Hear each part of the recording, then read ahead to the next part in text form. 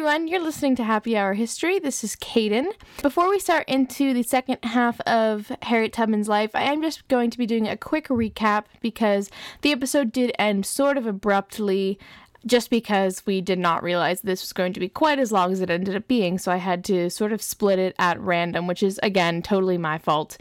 But I'm going to just be doing a quick recap of what we learned last time. So, Harriet Tubman, she actually wasn't born Harriet Tubman, she was born Araminta Ross.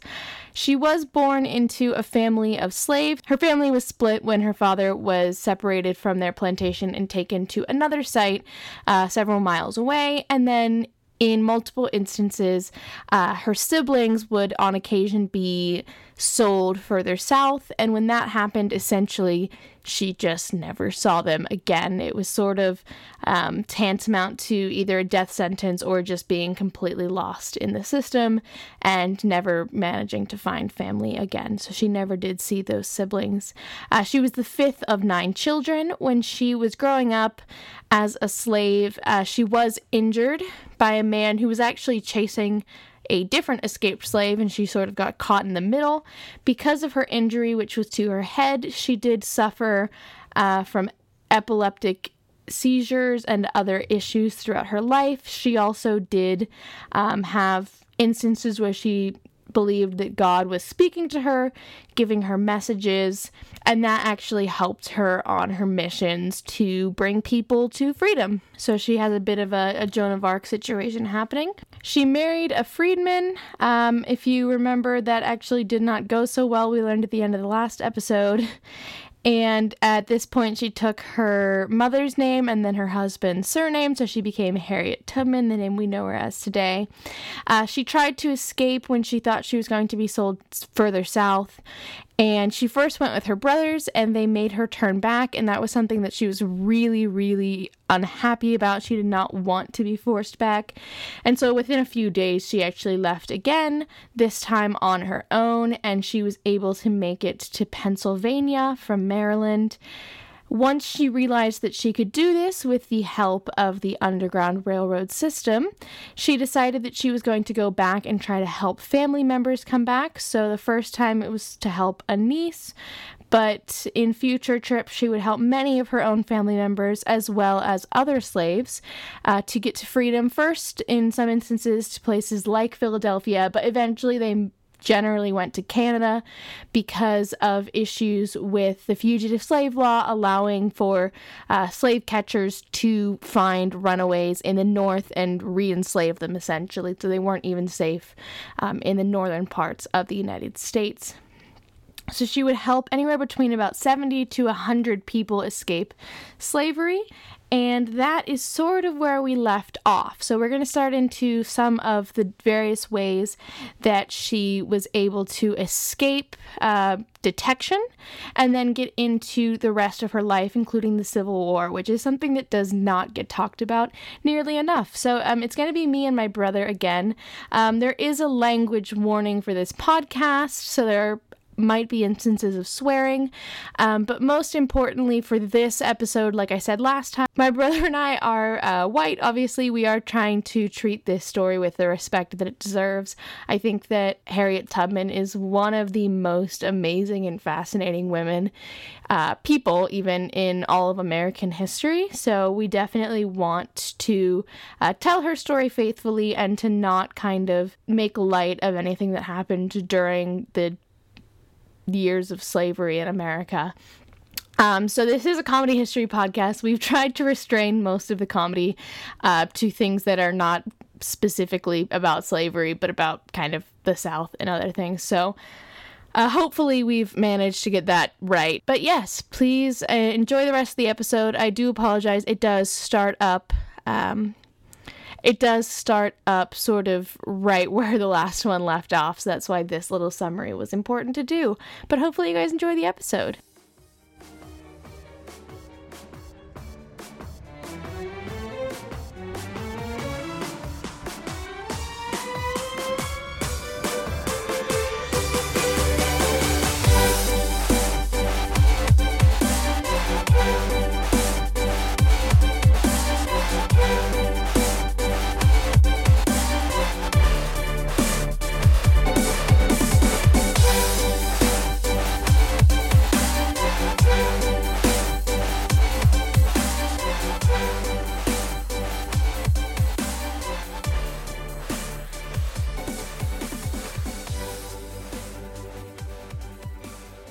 she had a couple of tricks for how to get out of sticky situations.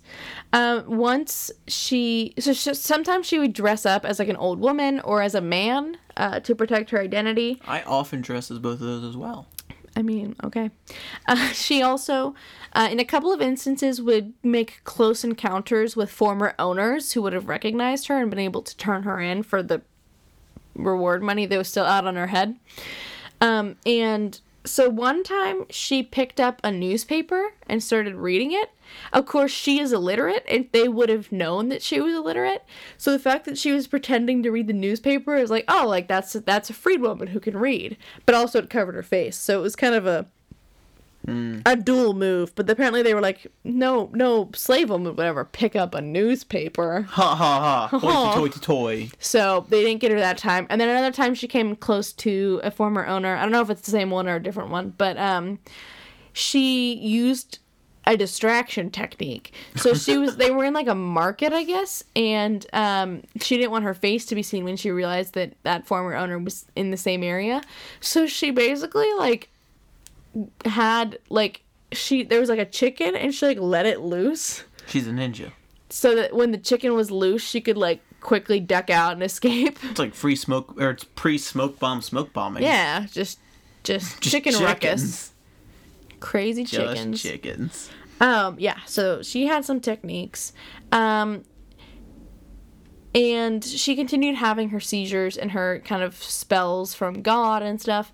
And she would use these as, like, obviously her mission, but also sometimes they were translated into song that could be used as, like, a message to the others that, like, she was going to help them or, like, how exactly they were going to meet and stuff. And, like, they generally knew the same songs.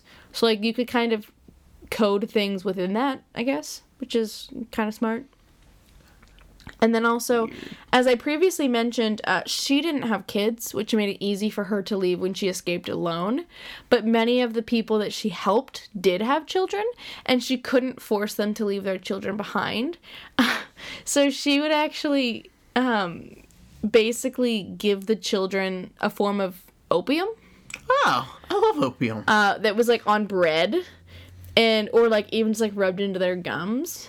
And she would drug the crap out of these babies so that they wouldn't cry. They would just sleep all day. You know, I've been, big fan so far, but I'm not pro drugging the children? Yeah. They could have just gotten them all killed or re-enslaved. Yeah. I mean, would I rather have opium for a night or be a slave? I mean, I would take opium for a night. It's not a night, it's multiple nights. I would take opium for several nights anyway. Well, then you don't think she's bad. But yeah, so that was like, she got to a point where it was basically, if you're gonna come with your children, that's fine, but this is how it's gonna happen. Like, this is the reality of what needs to occur. So that's something that she did. And it was also an appetite suppressant, so the babies that might be like fussy and hungry all the time like weren't so bothered. Hopefully as soon as they got to like anywhere vaguely safe, they like fed those kids, because obviously children are very small and need to eat to keep not being even smaller. Yeah, but even smaller kids are fun. Not if you're like a baby. Toss them like a football. You just die. You just like disappear. You just fade. And then so she at one point got like a toothache, and obviously having toothaches back then in general was really bad because nobody wanted to go to the dentist, but like she especially couldn't go to a dentist. And so on one of her trips, the teeth were causing her such problem, and it was like I don't know if it was teeth or tooth, but it was the front ones. And that's a problem. Not the important ones. Yeah, those are like big important ones. Them like your molars. And so she was having problems with at least one, if not both, of her front teeth, and she couldn't go to a dentist. And so what she decided to do was she took either, the stories differ, but it may have been a rock or it may have been a gun, and she literally just knocked her front tooth out. That's kind of badass. Honestly, she's killer. Like, she's like a scary lady, but like I love it. Like, she's hardcore. I definitely couldn't do that. No, I would never want to knock my own front tooth out on purpose. I've knocked it out by accident. Just take some of the opium, man. I've knocked my front teeth out by accident twice in my life. But I have to say, knowing what it feels like, wouldn't want to do it on purpose. Yeah, but I mean, what's a third time? Really? What is a third time, really? It's the charm. So her father, like I said, he was free, but he was still in the South, and her mother actually had been a slave well past 45 when she should have been freed, but her husband eventually struck a deal with the wife's owner, Rit's owner, and he was able to buy her for like $20. So again, dollars are a lot back then. They're worth I mean, a you lot. could have bought 2 houses with that. You couldn't buy 2 houses with that because that's not how much a house costs. But he buys his wife for $20, so she's actually free, and they're both still in the South. They're both in Maryland. Yeah, just living it up. But they're both free. And so, like, they're feeling pretty good because, you know, most of their children by this point have been freed. And they know what Harriet's doing. Like, they're kind of comfortable. But the problem is that, like I said, when you have this many people from the same family ritually disappearing, it starts to get a little noticeable. And so she's worried that these disappearances of their family are going to make her parents targets. Even though they are free, they're going to come under suspicion for, like, helping or, like, knowing information about how these members of their family are getting away. So she decides that she needs to go down there and bring them to the north. And again, you'd think that they could just go Yeah, to send them a note, be like, Canada, dope, bro. But apparently she has to go get them. Now, she's concerned about this because they're older. And so she's used to bringing up anywhere from, like, a baby to, like, a reasonably aged adult who can maneuver in the woods and deal with very, very long days of walking, multiple days in a row until you reach somewhere safe. Her parents aren't quite like that. And the thing is, too, is that just kind of adding on to the problem with her parents is that the Supreme Court had also decided at this time that no black person, whether they were freed or a slave, would be considered a citizen. Was that the, was that a court case? Well, it's the Supreme Court, so yes. Yeah, that was, who? I don't know. Oh, dude, I know this, but it's hurting my head. Well, anyway, so the thing is that, especially now that they're potentially kind of suspicious figures in the disappearances of all these slaves, they have no protection, even as free people, because they're not citizens. So that's why she decides that she really needs to go down there. So usually she goes in the autumn, but this time she goes in the spring because she can't wait. And she's worried again about, like, their health. So I guess she rigs some kind of, like, rickshaw situation. Also, she must get a horse. I don't really know how that happens. But she's been kind of able to raise a bit of money through what she's been doing. And so she makes, like, a rickshaw situation because they can't walk the whole way. And because of this, they have to stay closer to, like, the actual road. So it's made it much more dangerous, mainly for her because she's the escaped slave, but all around not a stellar situation. Despite that, they do make it to Canada. And I mentioned how she failed to get Rachel and Rachel's children. She actually tries, I think, on 2 different occasions, and both times it fails, and both times she doesn't waste the opportunity. Even though she's heartbroken about it, she still brings up other people so that they are freed. At this point, she has done this trip so many times, she begins telling the story in events in the North because she needs to make money. Obviously, she has so many family members up in the North now, and she needs to be kind of breaking in more income, and also it's getting, you know, she's going back all these times in her, like, 11 to 13 trips that she needs to have money to do these trips back. And so she starts basically going on, like, a speaking tour almost in, like, the northern states where there's a lot of abolitionists to speak to. This was obviously very dangerous because even though the people she's speaking to are abolitionists and they're horrified with what she's telling them, she's basically putting her name out there like, I'm Harriet Tubman, I'm an escaped slave, I help others, like, slaves to escape, this, like, you know, this is, like, what they've done to us, blah, blah, blah. And so she's no longer hidden, I guess, which is really problematic, but she, like, is kind of becoming popular in the North, and people are donating to her cause. So she's raising money for her family and also raising money to be able to go back to do more trips. Then when she's doing these speaking tours in the north of the United States, not in Canada, she meets a senator, and he becomes kind of a friend of hers, or like a benefactor, and he basically wants to give her a farm that he owns for a pretty reasonable price back then. It's not $10. It's $1,200. But it's a decent property as far as I know. She obviously does not have $1,200 just like sitting around, but he lets her have like a mortgage, and she pays monthly or whatever, based on like their whatever they'd worked out, I guess. But he's very tolerant and like lenient with the payments in terms of like, because he does see her as like kind of a friend, and he knows her situation. Yeah, so he's not like a really demanding landlord. I mean, she still pays him, obviously. She doesn't like stop, but it's, you know, he's not like incredibly strict about it. Nice. What a good guy. So now she owns land it's in New York. The thing is that she doesn't actually feel super comfortable about that situation, because she owns this land, which is great, but she is still an escaped runaway, and so at any point she could be apprehended in New York, whereas in Canada at least she's slightly safer. But her parents, who are freed, obviously can come and go in the United States, and like they're safe, whereas she always feels a bit apprehensive about the whole thing.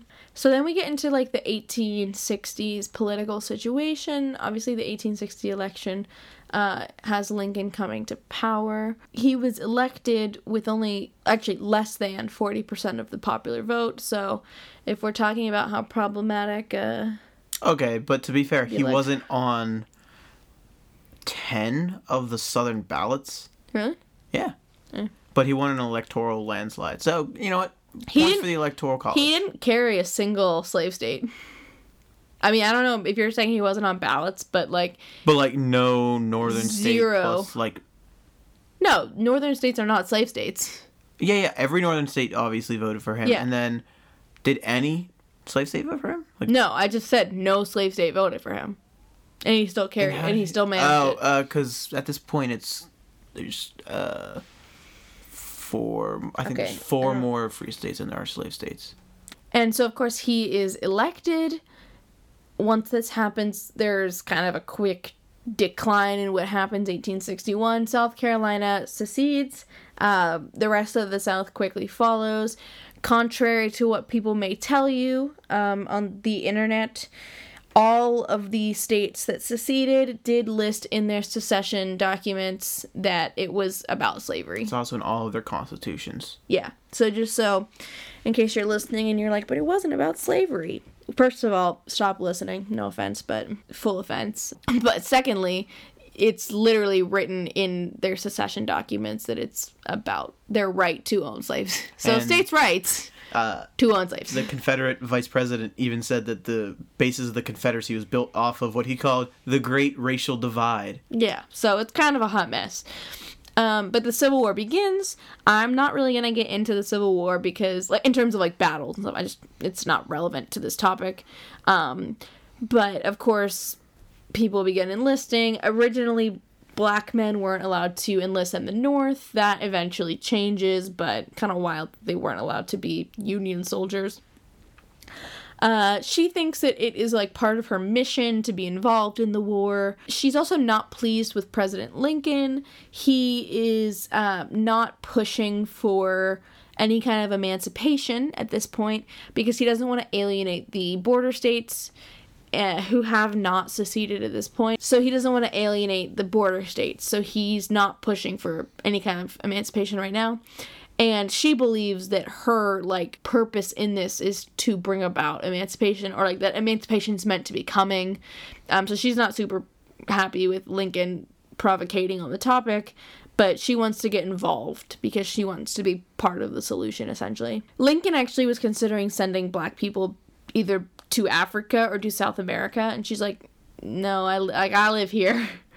I don't, it's not great here, but at least Liberia is. At least I know. But at least I know what here is, whereas if I go somewhere I've never been, don't know what that's going to be. And then at this point, a governor that she must have been sort of familiar with from her speaking engagements asked that she might be a good person with because of her connections in the South and, like, her ability to kind of hide in plain sight, that she might be good for espionage.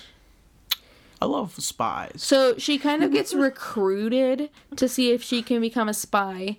She ends up going south again, and she kind of feels like she's able to be involved, but as a runaway in the South at this point, like, it's even kind of more dangerous because obviously, like, everybody at this point is super high tension.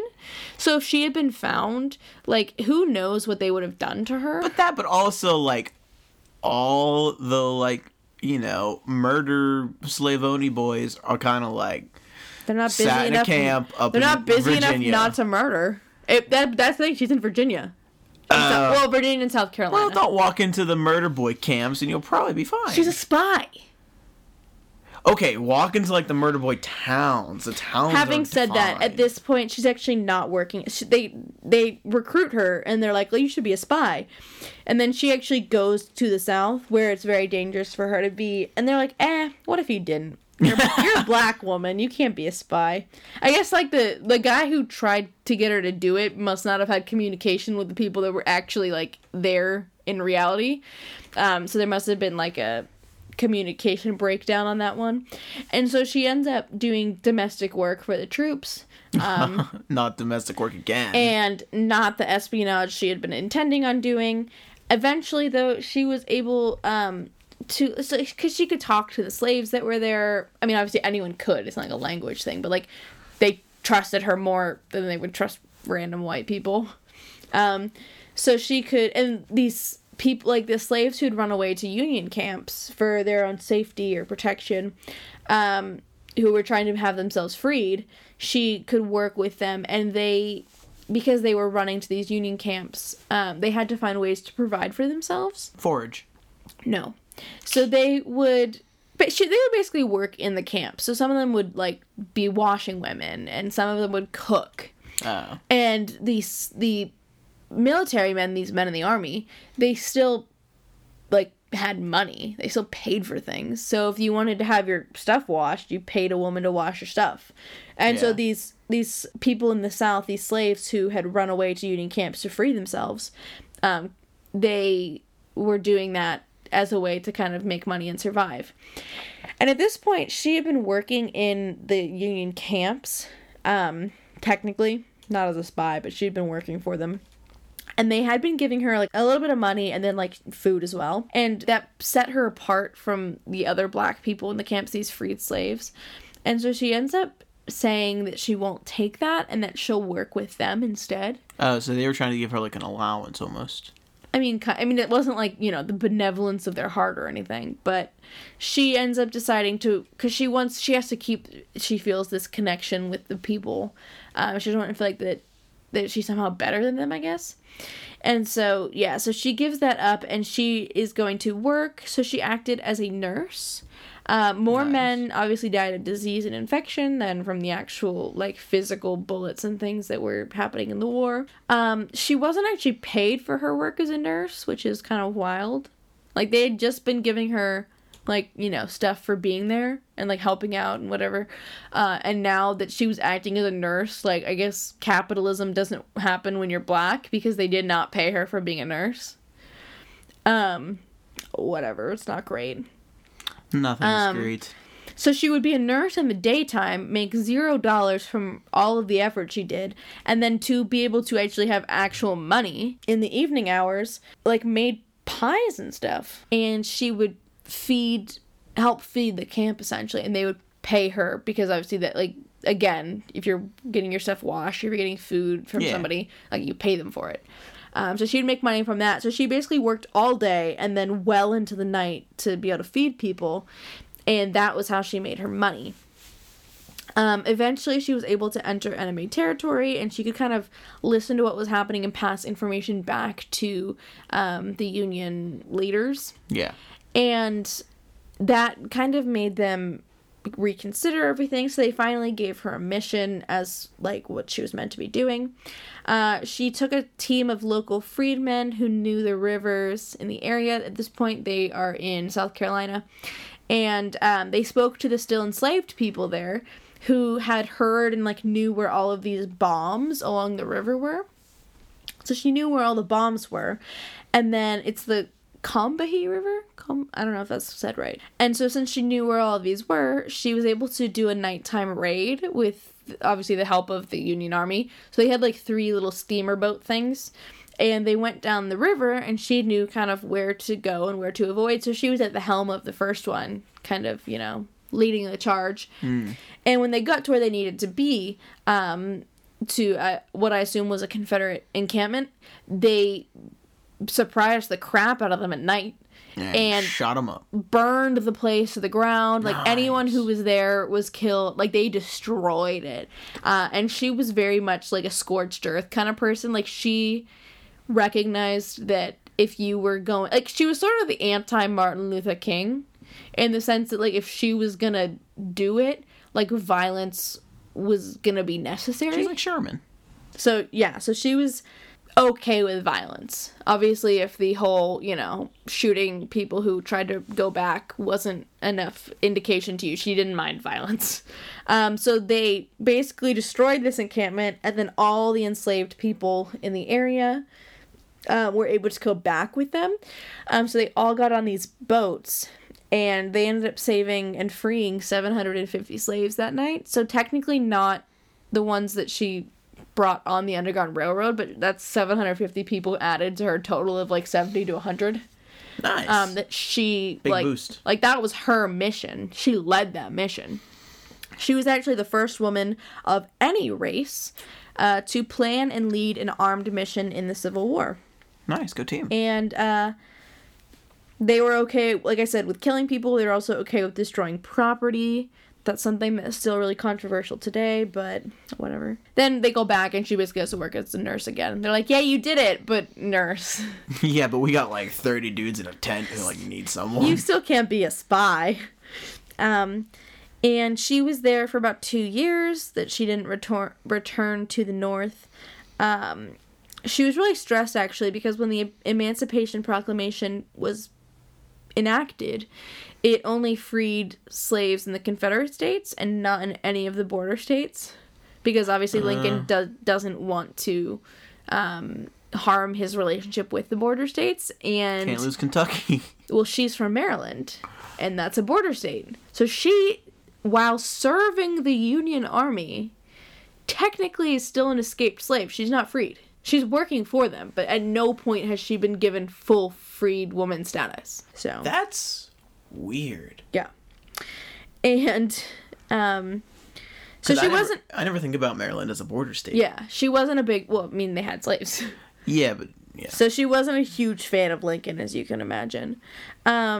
She would go south. She was in Virginia for a time. She was in Florida for a time, which is... I don't know. Ew. That's really south, so... Meth heads. And then eventually the war ends. Right after the war ends, Lincoln is assassinated, and then we get into the whole story. We just start into a brand new story, and that story is Henry yeah, honestly, you should have just Rathbone. combined them. Just piggyback him. Now we're going backwards in time, apparently. And also forwards, because this one goes on for a bit longer. Because he dies, like 20 years later when he does his little murder-suicide.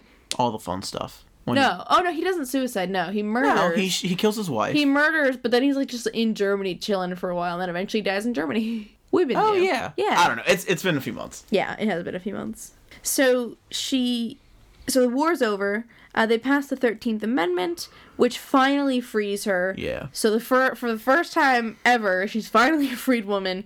Obviously, she is the first, like, she's not an idiot, so she recognizes immediately that, like, being free doesn't end the racism that she's gonna face.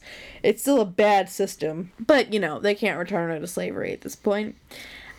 She goes to D.C., and she tries to fight for back pay. Obviously, she'd stopped her own payment midway through. So she wanted to get back pay, and then also to get a pension. Oh, when you said back pay, I thought you meant like she was trying to fight, like, enforce the government to pay, like, back pay for all the slaves, all the work they did. No, she wanted her own back pay for her work in the war. Okay. Especially because, like I said, she'd never been paid as a nurse. And that had nothing to do, like, when she stopped getting paid before, that was before she started acting as a nurse, as far as I know. I'm not I think so, as far as I know. And so she's like, I've literally never been paid for being a nurse. Like, can you guys please pay me for that? And so she tried to fight for that in DC. It doesn't work. Yeah, Eventually, she gets a happen. train. She gets a train to go north back to her home. And while she is doing that, she like had a ticket that was like a different price, and it was for veterans. And she tried to use that, and I guess the conductor like did not believe that she could be using a veteran ticket. And so he tries to like tell her to go sit in a different car, and that car is like right behind where all of like the coal is burning and everything. That sounds dangerous. So yeah, so it would have been like a really gross place to be for a long train ride. And also like she was entitled to be where she was trying to be. He just didn't care, didn't believe her. So she refused. She was the original Rosa Parks. She refused to leave. And he decides that's not cool. So he tries to throw her out. Now, she's actually stronger than him, so he can't do it. But then he gets 2 other guys to help him, and the 3 of them can do it. And in doing so, they throw her into the other car. And they break her ribs and one of her arms. Come on, guys. And the thing is that this was happening in the north. Like, the train she was on was in the north going north. So she's like, I just fought for the North. It's probably Boston. No, she wasn't in Boston. For like the Union, who didn't, believe in slavery, but like this kind of racism is always like, it doesn't go away just because we're freed now. So yeah, she like was very easily disillusioned about like what was coming next. So she wasn't happy. She goes north. She sees her family. At this point, when she's at her home in New York, other people, like, besides her family, begin coming to her for help, basically. Like, they don't have money. Obviously, like, if you're a freed former slave, I should say. You broke. Like, yeah, like, you don't have, like, there's no system. There's no social security. There's no there's no safety net in place. So all of a sudden, you're just, like, living a different life. And so people would come to her for help because, they recognized her name or they'd heard about her.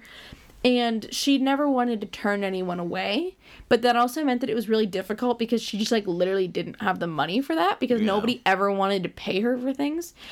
Because of her, like, speaking engagements in the past, she did have a decent number of important connections in the world. She didn't necessarily want to, like, beg people for money, but, like, some people didn't mind giving to what they felt was kind of like a charitable cause. That makes it sound a little bit, you don't like being considered charity, but like they felt like they were helping people who were kind of down on their luck. Yeah, that makes sense. For obvious, they were really, very obvious reasons. For really just that you don't have luck if you're a former slave. And one of the people that comes to her for help is a man called Private Nelson Charles. When he becomes a freedman, he changes his last name to Davis. He's obviously a black man. He was a soldier in the war. And so he comes to stay with her family at the house. He has TB. He's also 20 years younger than her. Hot. But she actually finds out that her husband, who has not been in her life in a long time, has died. Hot. He got in a fight with a white man, and then the white man got acquitted for the murder. Of course. And so she's met this guy, Nelson, and he's much younger than her, and they have some kind of connection. They do end up getting married. Having said that, it's probably not like a love match. It's more of like a convenience thing, like they mutually can help each other. Yeah. But like I don't think they hated each other or anything. It's just like it wasn't about romance necessarily. She keeps appealing for her back pay and her pension. She tries to get her big name friends to help her, and like the newspapers even take it on, and the government refuses to be shamed, so they continue to not give her any money. And so without the back pay, she needs a way to support herself and her family and all these people that are just showing up for help. So she decides to have a biography written about her. Of course, she can't write it herself because she doesn't know how to write. So she has an author to help her, like, officially create a biography. So she goes to this author, Sarah Hopkins Bradford, and she tells her story. Unfortunately, I guess Bradford also, like, just happened to have a European trip at some point when this was all happening. Like, after the story was told, but before the story was written. And so she just, like, fucked off to Europe for a while, which, I mean, fair enough. But then she doesn't leave herself enough time to actually write the book. So the book that she writes isn't very good or very accurate. Nice. So some of it's not right, which isn't great. And a story that we've talked about for this long and that has been, like, there's a lot of interesting parts to it, and there's, like, a lot of drama and stuff, and like she's gone through a lot of things. It becomes a very boring story almost, or like not what it should be, because it's just written by like the wrong person. But Harriet Tubman only had so many options, and she couldn't read. So and that she didn't know sucks. how bad it turned out. I mean, I assume at some point someone read it to her or something. I don't know. Or somebody told her like, "Hey, I know your life, and I don't think this thing blows. This doesn't feel right." She was meant to get $1,200 from this book, but potentially she did not get it all, or at least she probably didn't get it all at once, because it takes her several more years to pay off the rest of her mortgage, although she eventually does. Nice. And so she and her new husband, they work at her house, which has a farm, and they're helping the people that are still continuing to come to her for aid. And she's still trying to get her fucking pension. And then a child comes into their life through, like, the work that they're doing at the house. And she is called Gertie, and she was adopted by Harriet and her husband Nelson in 1874. Gertie. So she never has her own child, but she has Gertie. Yeah, because by this point she's probably like 40. Yeah, like mid-40s. Maybe even, like, close to 50 now. Maybe even, I don't know. Again, she doesn't have a birth date, so people would try to scam her and rob her though, because her name was like well known, so they would try to mess with her, and that was kind of sad. Somebody scammed her out of $2,000 once. That's a lot of money. You could buy like back 20 then, houses with that. I mean, considering her book deal was only $1,200. You could buy like 12 houses with that. You can't buy 12 houses with that. Yeah, so that wasn't good. Also, at one point in the 1880s, like, part of the house burned, which isn't great. So, like, she just got, like, her life is a series of unfortunate events. But, like, also she does a bunch of badass stuff to negate some of the unfortunate events. But it's not stellar. And then in 1888, Nelson dies, age 45. Again, he had TB, so, like, he was always sort of unwell. But he did live. But, I mean, considering they got married when he was in his 20s and he died at 45. You know, he kicked it for a while. And they had some time together. She worked once, obviously they had freed the slaves and they were obviously not freed people. She worked to try to advance women's suffrage. She thought that she should be able to vote, which fair enough. You probably, that's something that should have happened. White women made it really fucking difficult to work with them, though, because some of them were like, because by this point black men could vote, like that had been established. Go team. And they were like, excuse you, but why, like, because they were still racist enough to be like, why can black men vote but white women can't vote? And so a lot of black women were like, okay, fuck off with that nonsense. She was still willing to work with them, but like it was hard, like she knew she was dealing with some BS. So silly women. That's why your feminism has to be intersectional, y'all. If you're not helping all women, you're not helping any women. Yeah, so she did still work with the white women, but like some of the black women started to kind of rally amongst their own causes, because at that point they were like, we clearly can't work together like this. Yeah. Friggin' racism. And so at one of these kind of specifically, or like at an organization specifically done by black women, she was invited to speak. At this point, she's like old, and old. She's old, and she was considered like Mother Tubman. She was invited to speak, and in her speech, obviously she talked about like her life and the things that had happened to her, but she also talked about her goal for creating a home for people who, black people who were either elderly or, like, unwell or infirm in some capacity. And obviously that's, like, what her house had been doing already, but sort of, like, unintentionally and by accident. But now she wants to, like, actually... She wants, like, a charity. Like, an actual, like a home for people that need help. Yeah. Not, like, her home that just happens to take people in. And so she spoke about this. She needed the money to help create this charity, so it was something that she was talking about to try to garner support.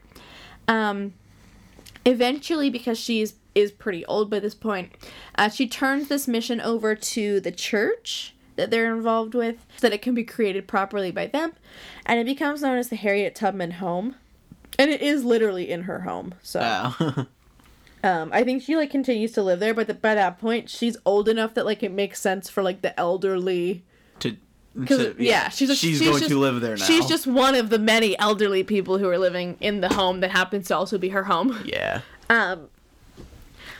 And so she's still fighting for her pension. Also, she fights for her widow's pension from her dead husband. And actually, it's funny because it's hard that, was that marriage ever recognized by the government, though? Well, that's the thing. So, as far as I know, it was. Because her first husband had died. And they were both freed by this point. So, they could get married. But the thing is that because he had changed his name, I mentioned that he changed it after he'd been freed. It became hard to, like, track exactly who he was. And, like, that their marriage was, like, to the right person. No one took accurate records. I mean, they tracked it somehow. But they ended up figuring out that, yeah, she was a widow of somebody who had been in the war. So she deserved a widow's pension. And it's funny because she gets the widow's pension before she gets her own pension. And then eventually, finally, she gets the money she was owed from being a nurse.